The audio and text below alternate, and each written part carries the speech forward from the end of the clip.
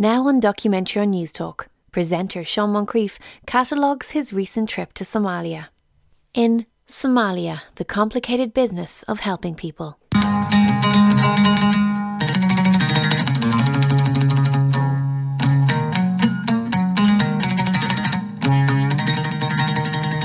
Think of the map of Africa.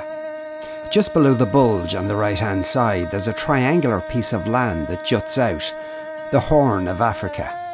It's an ancient place. There are cave paintings here at least 6,000 years old, along with a script that's yet to be deciphered.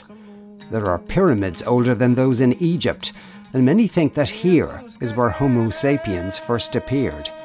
In a sense, we're all from this place. Modern-day Somalia. And it's a mess.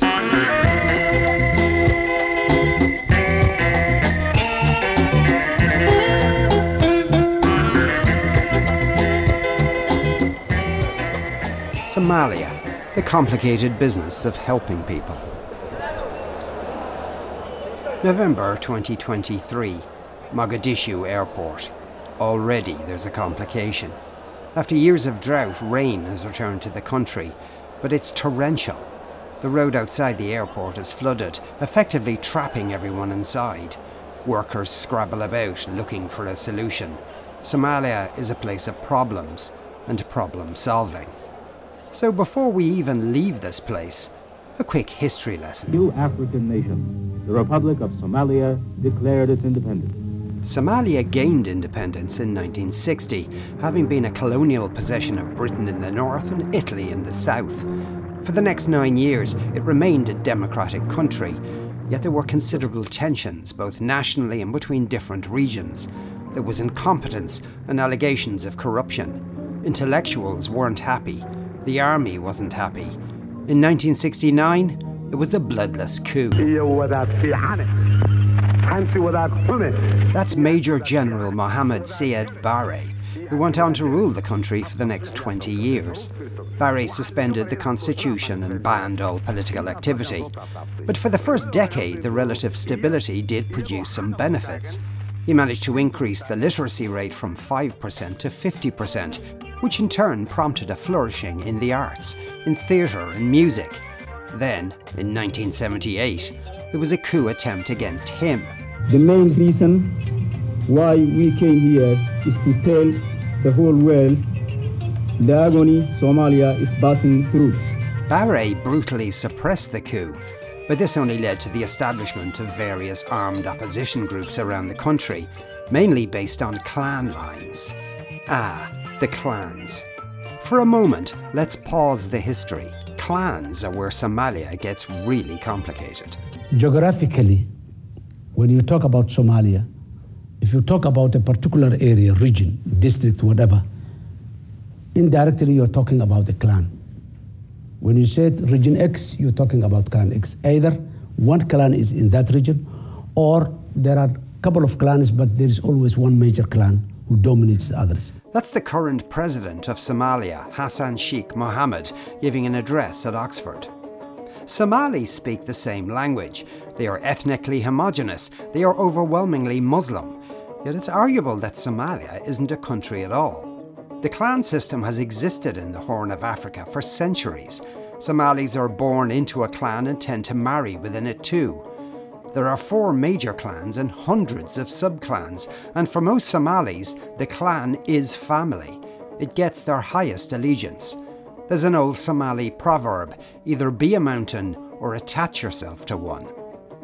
It's a system that complicates every aspect of political and social life in the country. But back to the history.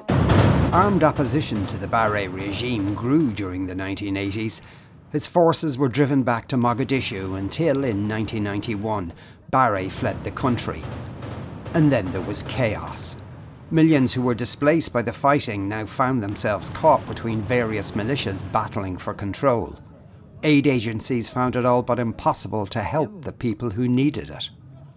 Imagine 7,000 tons of food aid literally bursting out of a warehouse on a dock in Mogadishu, while Somalis starve less than a kilometer away because relief workers cannot run the gauntlet of armed gangs roving the city. Confronted with these conditions, relief groups called for outside troops to provide security so they could feed people. It's now clear that military support is necessary to ensure the safe delivery of the food Somalis need to survive. President George Bush announcing the launch of Operation Restore Hope. It did anything but that.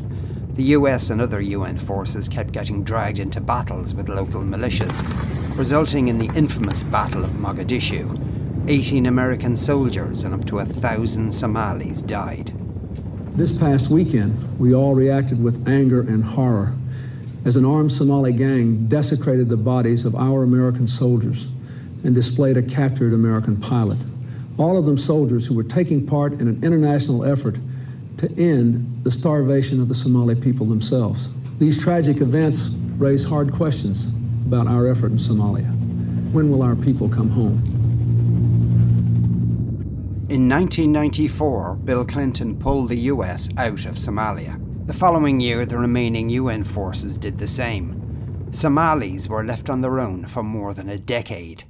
A transitional government was set up in exile, and with the help of Ethiopian and African Union forces, managed to reclaim control of the country in 2007, or most of it. The former British colony in the north, Somaliland, claimed independence, which it maintains to this day. In the south, the one force they were unable to defeat or negotiate with is still active in Somalia: Al-Shabaab. Somalia, 1992. American crusaders joined the coalition of disbelievers in their invasion and occupation of Somalia. Under the false pretext of alleviating famine and providing humanitarian aid, thousands of American soldiers were deployed to the shores of the Indian Ocean, making Somalia the fourth Muslim country in 10 years to be invaded by the United States as part of its international crusade against Muslim lands. That's an Al-Shabaab propaganda video, and it brings us up to today. A minibus has been sent to collect us, so we have escaped the airport floods. The group consists of some journalists and officials from UNICEF who have invited us to the country. Because, officially, Al-Shabaab doesn't approve of any Western aid agency, we will be staying in the Green Zone, a series of fortified buildings that straddle the airport, each one with its own armed guards and bomb shelters. And to leave the zone, as we're about to do this morning, requires complicated preparations, a security briefing, an armed escort, travel in an armoured jeep, and for us all to wear flak jackets.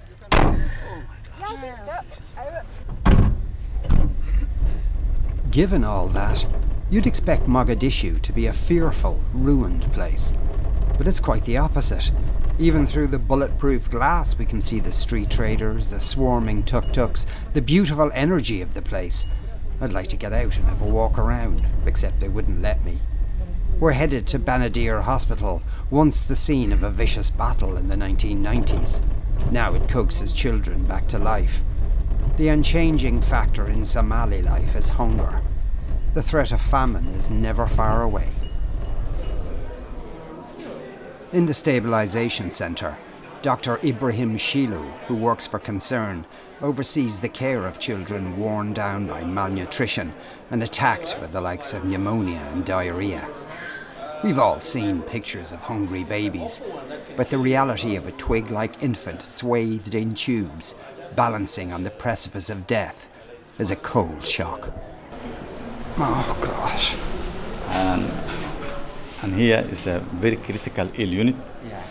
And you see the patient. Okay. And Jal has admitted that before 3 days.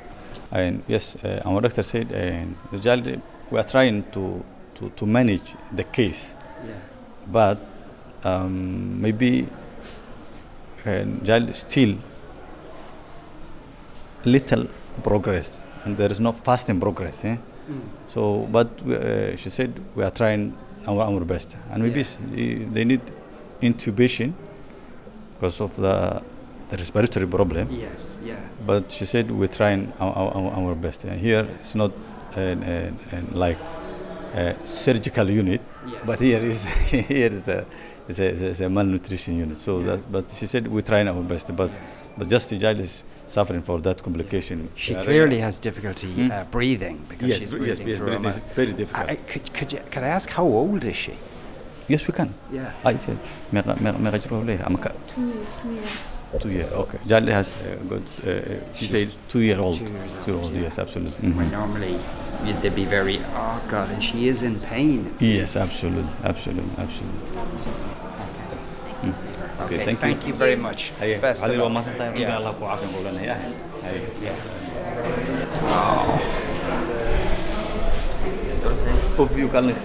Yeah. This child has suffering for malnutrition, pneumonia, and also sepsis, skin infection. So that's and also anemia. Yes, absolutely. Developed both. So that's why we are admitted here. And yes, and child has 2 year and 3 month old. Does it happen that the child is brought in and it's too late and the child dies? And there is the death is coming, but we have looked at the percentage, how many children admitted and get recovery. So the less than 10 is acceptable. 10%, I mean, is acceptable mostly. But we are trying our best. Dr. Shilo leads us through a series of wards, each one containing children who are gradually improving. After the final room, they're discharged. There are similar stabilisation centres dotted around the country, yet still it's striking how limited the space is. In here you have 8 beds and it's similar sizes. Yes, absolutely. Have you enough beds to deal with all the people who turn up with sick children? Yes, thank you so much. That's a good question. And here is a 75 bed in here. And due to the little capacity bed, UNICEF and Concern have agreed to add another new building that we will see. And it will start maybe this month, mainly, it will start. But it has finished newly, then we have installed the bed or other equipment needed, then it will start there. So, and 75 plus 40, maybe 100 above bed will manage, inshallah, the next year, inshallah. Yeah. Yes, by the time of January, we will manage more than 100 bed. But the new hospital wing comes with the inevitable complications. Getting it built and equipped is one thing. It's the day-to-day running costs that are much more difficult to raise. The international community still regards Somalia as an emergency, not a place for long-term investment. While the doctors here will run through the medical reasons why children end up in Banadir Hospital, poor care, lack of vaccination, the simple lack of food, the underlying cause is the continuing war in the south of the country with Al-Shabaab, or non-state actors, as Somalis like to call them. But there's another factor at play here too. In Somalia, the climate is attacking the country. Ladies and gentlemen, on behalf of UNHAS, operated by 748, our Captain in Command Samuel Muzinji, assisted by First Officer Nasir. My name is June, and with me in the cabin is our engineer Teddy. We would like to welcome you on our Dash 8100. Ready for departure to Baidoa? International aid requires infrastructure. Before an agency can start feeding people, they need security in buildings and communications. They also need to be able to get around. UNHAS is the United Nations Humanitarian Air Service, essentially an airline that operates in crisis zones. Today we're being flown to Dullo, a sleepy one-street town on the border with Ethiopia. But Dullo is ringed with camps containing internally displaced people, or IDPs. There are 5 camps spread over a wide area. Their combined estimated population is 500,000. They've gone to the camps to find food and to escape the fighting, but even in the camps, they're not protected from climate change. Somalia is one of the most vulnerable countries in the world to the climate crisis, which is why it became the first place to get a UN-appointed climate, peace and security advisor. His name is Christoph Hodder. Why is Somalia particularly so vulnerable to climate change? Is there first off a physical set of reasons for that? So there's a few physical reasons. So as part of the El Nino effect and the cycle of weather patterns that go around the east, or the Indian dipole, what it's called, there is this weather patterns that are more likely to be impacted. So what we're seeing is actually sort of this balance between around the Indian continent and then across to Australia and then round the north and then coming round. So there's a much more impactful physical aspect to Somalia, and that's because climate change exacerbates some of those climatic patterns. What we're seeing is that there's more impact in some areas. But if you look at the Intergovernmental Panel on Climate Change report, the latest one, it talks about how climate change is going to exacerbate several things. One, we're going to see an increase in temperatures. So that's what the drought we saw is the worst in like several decades. And then we're seeing then also this precipitation increase in rainfall. And so this is what the flood we're seeing now massively. And then on top of that, we're going to see this frequency of happening very much increase all the time. You know, Somalia is very much dependent on livestock and pastoralism. And actually what we're going to see likely is that because there's a human part to this, there's desertification. So cutting down the trees for charcoal use, that is causing soil erosion. And because there's soil erosion, there's less grass and less availability for cattle, goats, camels to graze. And so that is causing a lot of the problems. So when the rain falls, it hits the ground. And because there's less and less nutrients in the ground, because of the desertification, that water is running off. So actually we're seeing gullies of water in rural areas. That is meaning that the nutrients are not staying. And so there's less and less grass. And that means there's more competition, there's more conflict over that. So what we're going to see is that, yes, there'll be different impacts in different areas, but likely there will be areas that are just too hot to live in the rural areas.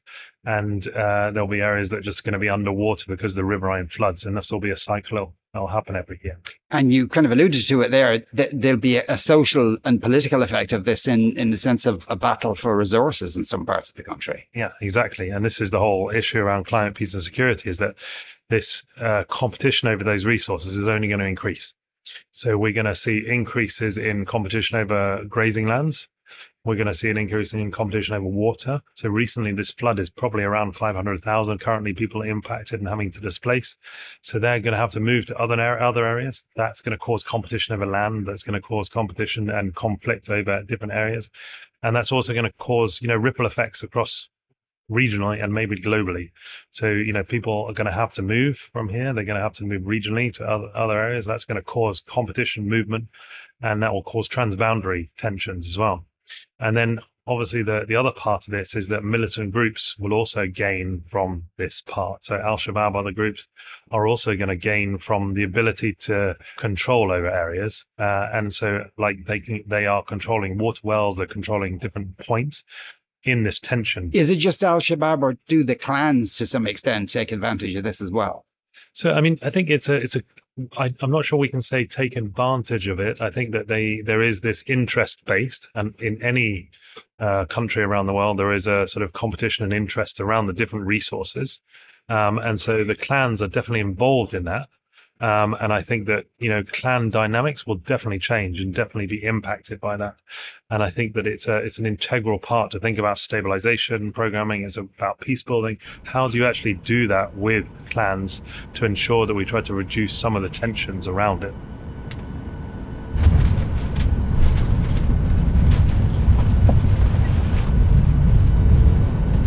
Dullo Airport is a strip of compacted sand.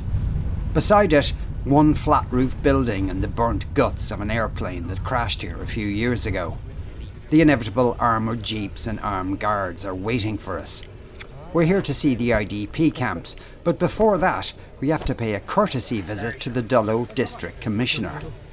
The terms are inherited from British rule, while the District Commissioner himself would have been appointed due to clan membership. It takes a while, There's a circle of perhaps 20 of us. Everyone has to introduce themselves. Everyone has to thank the commissioner and his staff. Well, the commissioner and his staff have to tell us how welcome we are. My name is Sean Moncrieff. I'm a journalist from Ireland. From Ireland. Afterwards, back in the G, I wonder about this.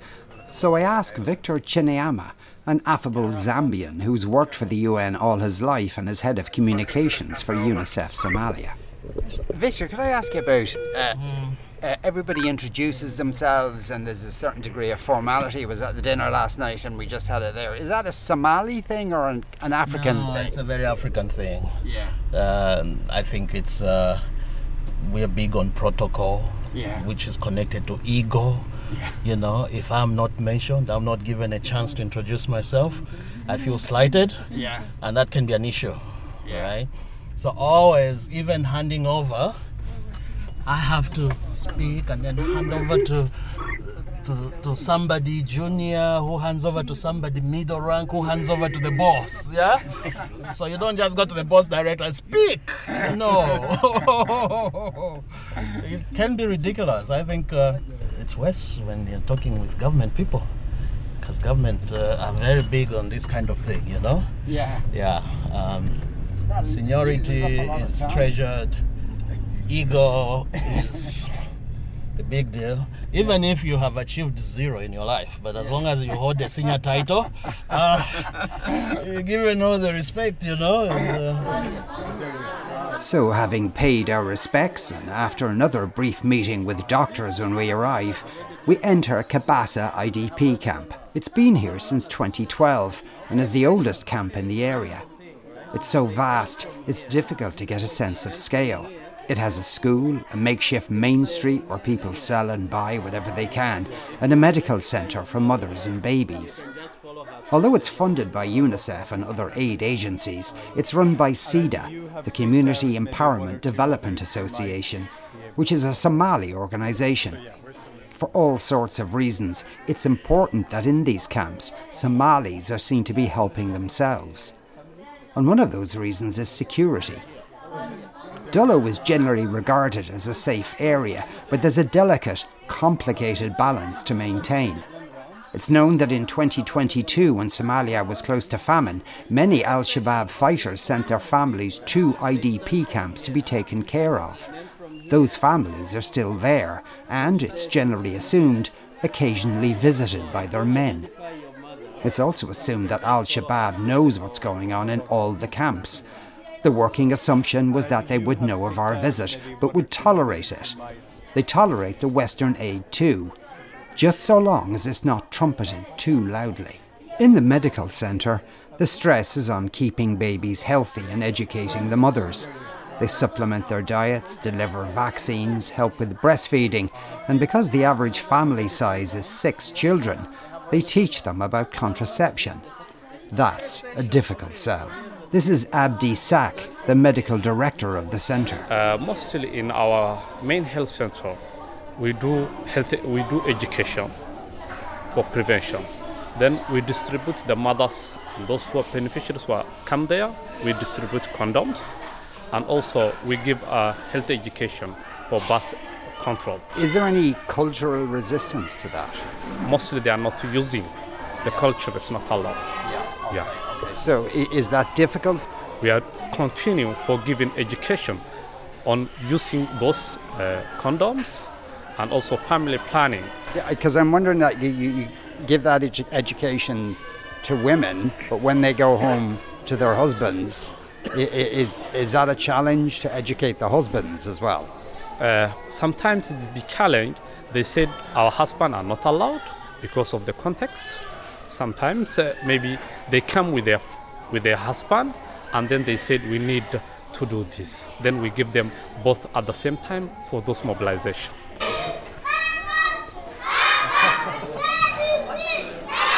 All those children need an education, and in the Kabasa school, the positive effect of the aid they receive is at its most obvious.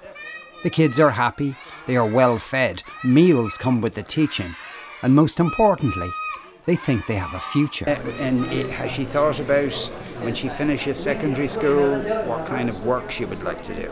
markaad dugsi sare dhammaysid maxaad shaqo camal aad rajaynaysaa inaad qabato? I want to be a doctor. What would you like to do when he's finished secondary school? markaad dugsi sare dhammayso maxaa ku hameynaysaa inaad qabato? waxaan rabaa inaan noqdo doctor. waxaan rabaa inaan noqdo daktar. When I finish high school, I would like to join university. Then I would like to be a doctor as well. Another doctor? Yeah. Okay, there'll be lots of doctors in this Yeah. class. Can I ask, is he the first in his family to go to secondary school? Adama u horeeyo familkiina qofka dugsi sare usoo gudbo mise waa dad kala jiro? Waa iga horeeya. Meeqa qof aan? Wiil iga horeeya. Yeah? Wiil iga horeeya. I'm the second. He's the second? Yeah. Okay, all right, okay. Yeah. Wiilka kale fasalkee waay? Foreman. My other colleague or the other brother of his, he is in foreman right now. All right, okay, all right. And is he going to be a doctor as well? Asana sidoo kale muxuu rajaynaya inuu qabto?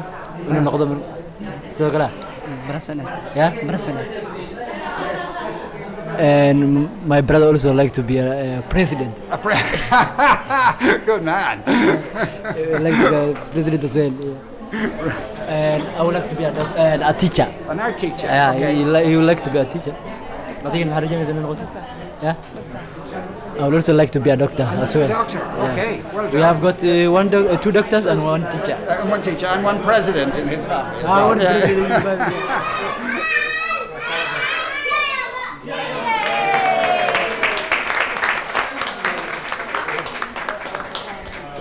It's greatly heartening to see, but in the context of the wider problem, barely a scratch. The school caters for 1,000 kids and it struggles for resources. It also faces a constant battle for pupils. There's still resistance to education among rural Somalis, particularly what might be suspicious Western-style education. And that goes double when it comes to educating girls.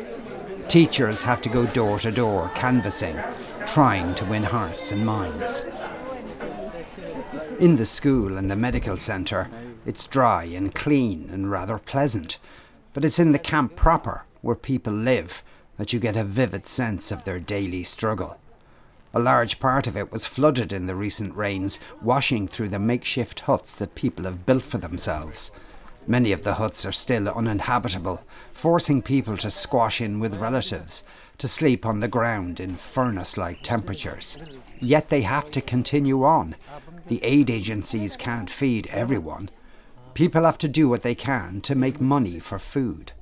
A man sits outside his home, carving an axe handle. 4 years he's living here. 4 years? Yeah. Yeah, okay. He buys, that's why it means of getting his food. He crafts these things and then takes to the market. That's the way he lives. Yeah. This, you know, where they keep the axe. How long does it take him to make Yesterday he cut it and today he's making. So tomorrow is ready. Tomorrow it's ready. And how much does he hope to get? One is for $1. $1. Yeah. $1. Across the way, a woman sits outside her hut. Because of the flood, it's still too muddy to enter. By hand, she's delicately weaving a basket. Dambi. This is a basket, traditional basket. Now she makes it and then she sells. So that's the way means of making an income or livelihood. Okay. Yeah. And how long will it take her to make a basket?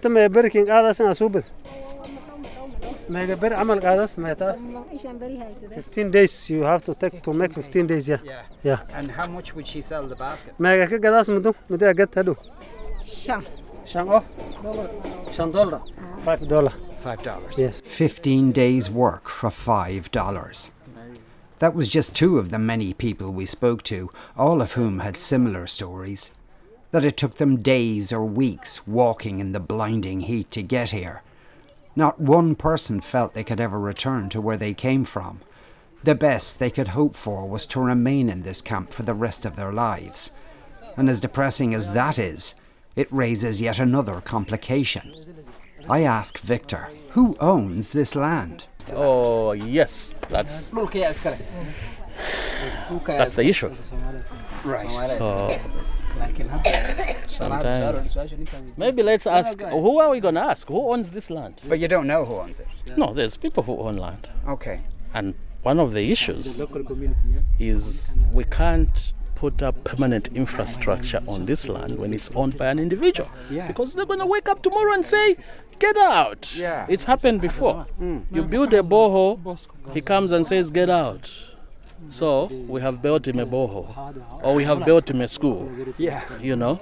So generally, it's a big issue. That's why, you know, talking to the government to take the lead on this, because there's lots of complications around land ownership, clan, and all of that, power dynamics, to try and see if they can negotiate with the landowners, at least for the IDP places where IDP are staying, to give up that land. Yeah. So it becomes common land owned for the common good. Yeah. But it's an issue.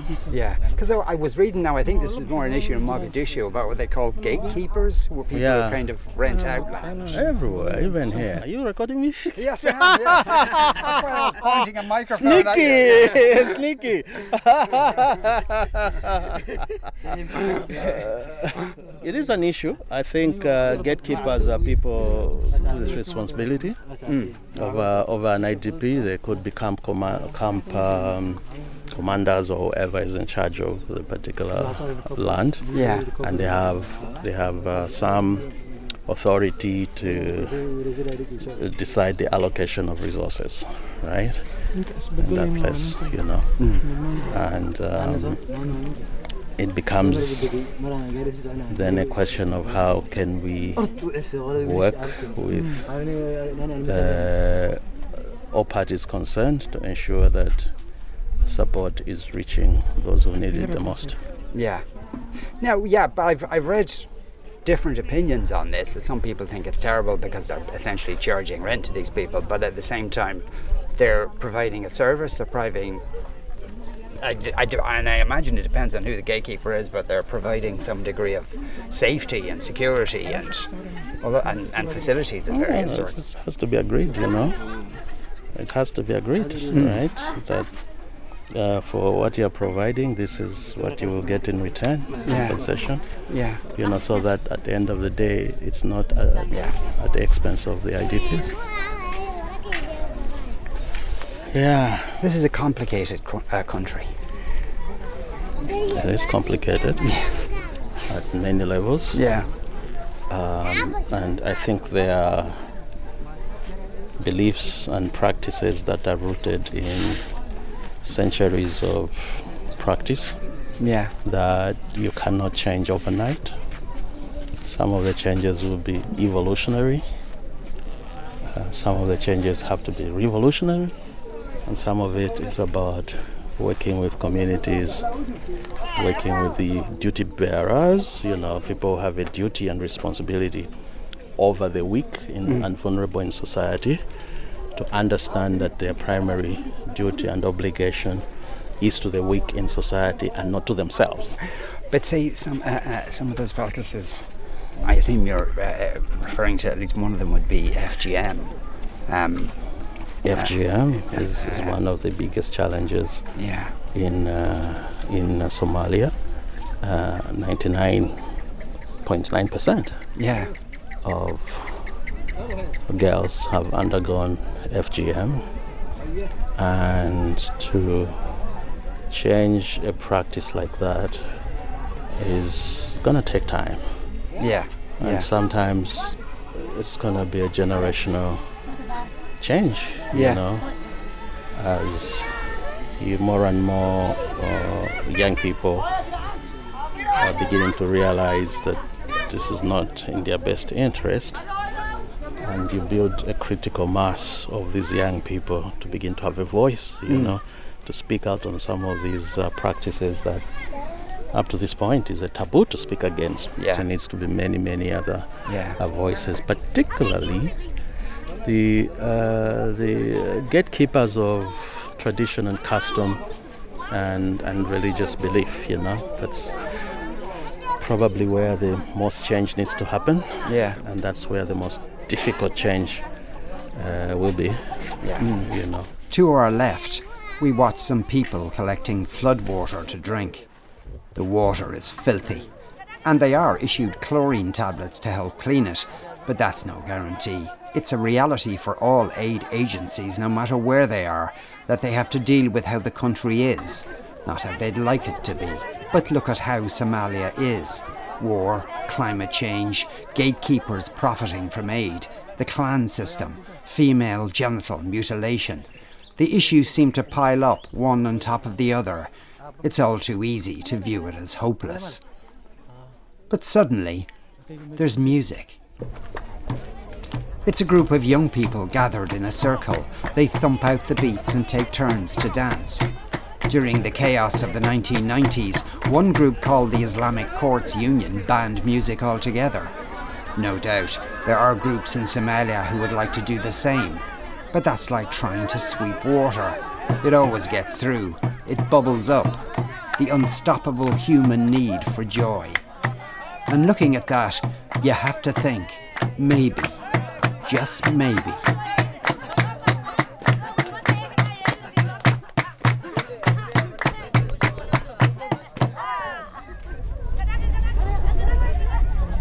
Back in Mogadishu, and there's one last person to talk to, because we haven't run out of complications yet. There's the problem of introducing democracy. Somalia has a parliament and a president, but the government is essentially run by the clans. For democracy to work, they'll have to give up that power. One of the people who's trying to convince them to do that is Katrina Lang, the UN's special representative in Somalia. At the moment, the government, how do people get to be MPs? So at the moment, the system is an indirect system, basically, and the politics in Somalia is quite complicated. So it isn't really based around political parties, it's based around clans. And of course, clans divide into subclans and subclans and subclans and subclans. So after quite a lot of negotiation over many years, they came to a formula which allocates a proportion of the parliamentary seats according to a 4.5 formula. So the four big clan groups get a certain proportion of seats, and then the 0.5 are all the other smaller clans get the rest. So that's the way it's done. So it's an indirect model. The president is then voted in based on that group of parliamentarians. There has been some progress, though. In one of the federal member states called Puntland, they have now done district level one person, one vote elections. That was done this year and successfully. So the ambition now is to jump from this old style system to do one person, one vote at district level and at the federal member state level for the parliamentarians and for the president and to be also elected through one person, one vote. But there's only 2.5 more years of this electoral term for President Hassan Sheikh Mahmoud, and that is pretty ambitious. So it's good to have that vision, but whether the practicalities will allow that is a little bit questionable, I would say. The old system, essentially, obviously there's a lot of vested interest in that. So if you're a clan leader, you're pretty happy with that system because it suits you well. If you're a young person or you're a woman, you're not necessarily very happy with it. But there is some resistance still from the old guard who may be feeling that they want to cling on to the old system. So as we prepare for district level elections across the whole country, I think quite a lot of work has to go into advocacy to persuade people, explain to people the benefits of having that accountability at local level, even for those clan leaders, because often they will be the ones who will stand for election, and now as formal district commissioners and so on. And what the change will be that you'll have to be much clearer about what you're delivering for the people to get the vote the next time. So it doesn't mean you're necessarily excluded from standing, but you're going to have to work a little bit harder. So practicality and politics both need some work. Yeah. Now, as you said, you did say roll it out across all the country. I imagine there's a rub in that, in the sense that there are at least parts of the country still under the control of Al-Shabaab. Yeah, no, you're absolutely right. So I think realistically, district level elections will only be able to take place when in areas that are secure. And the government, as you'll have heard, is in an active campaign against Al-Shabaab, and they will hope by this time next year they will have made more progress.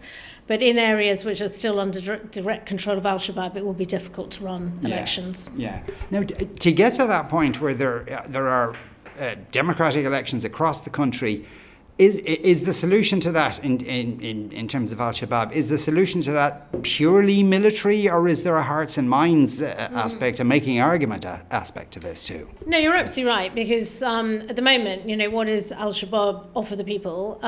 Nothing. It's a negative offer, if anything. It's a predatory organisation that extracts money through people, through extortion, checkpoints, illegal checkpoints, prevents children going to school. So there isn't anything positive. The only thing you might say is in that particular area, if Al-Shabaab is in control, there may be some very localised security. But people are very constrained in the way they can live their lives. Because, if this group is not contained, it has ramifications for the whole region. Al-Shabaab is not just present in Somalia. Some people may remember the horrible incident, Westgate Mall in Kenya, which was Al-Shabaab, that siege that took place for 5 days. So Al-Shabaab has regional and global ambitions. So Somalia is at the forefront of this fight, and we need to help them to win this fight, because they're fighting for all of us. Our advice to them is to not attempt to reclaim territory unless you're sure the police can go in and there is all the support for the local populations, because in a way you could call it a sort of challenge between depth and breadth. And my feeling is it's better to do less and do it better and showcase the results of an area being under government control rather than Al-Shabaab control. But Somalia has enormous potential. It has the longest coastline in Africa. Yeah. And, there is actually a lot of entrepreneurs, Somali entrepreneurs all over East Africa. Somalis are the classic entrepreneurs. They're very good business people, including in the diaspora. There's a lot of investment coming into Mogadishu, despite the security challenges. If you look at the skyline, there's buildings going up everywhere.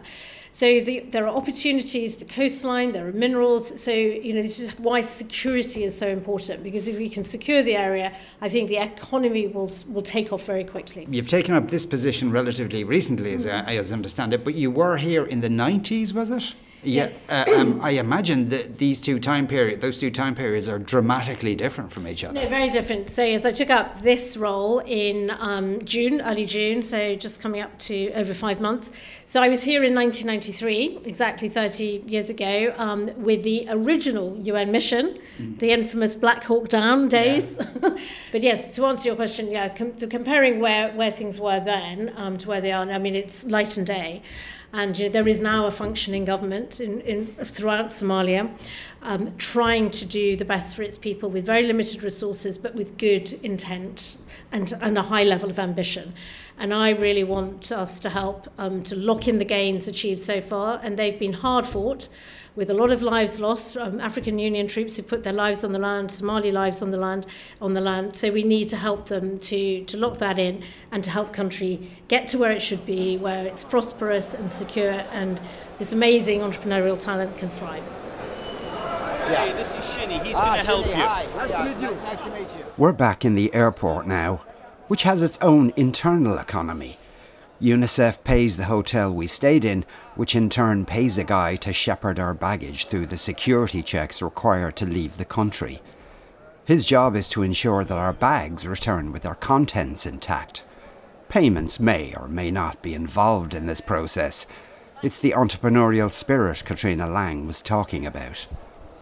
As she said, there are signs of economic hope for Somalia, one of which is stingingly ironic. Somalia is being battered by climate change, but Somalia might have oil. Even Chris Hodder, the climate change advisor, takes a pragmatic view. One of the big things around COP28 is around energy transition. And I think it has to be a just transition.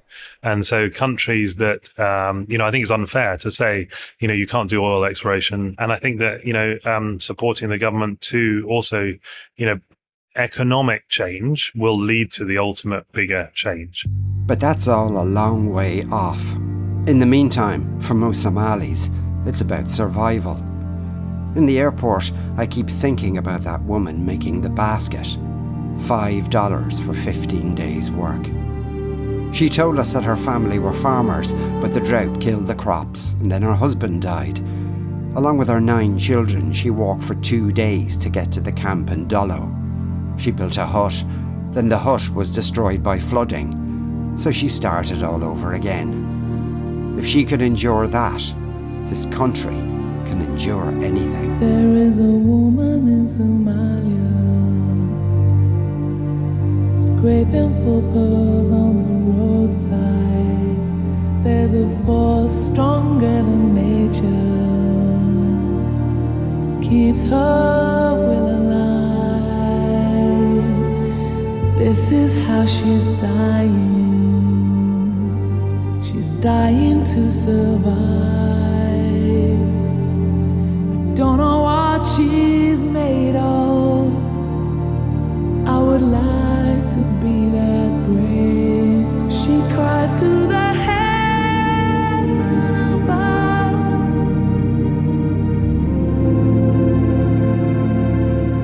There's a stone in my heart.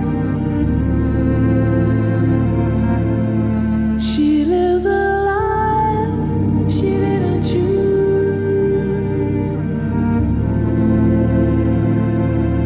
And it hurts like brand new shoes.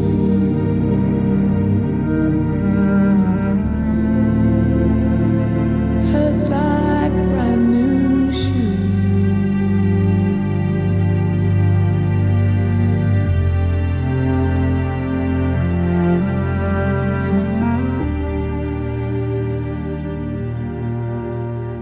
You've been listening to Somalia, the complicated business of helping people, on Documentary on Newstalk.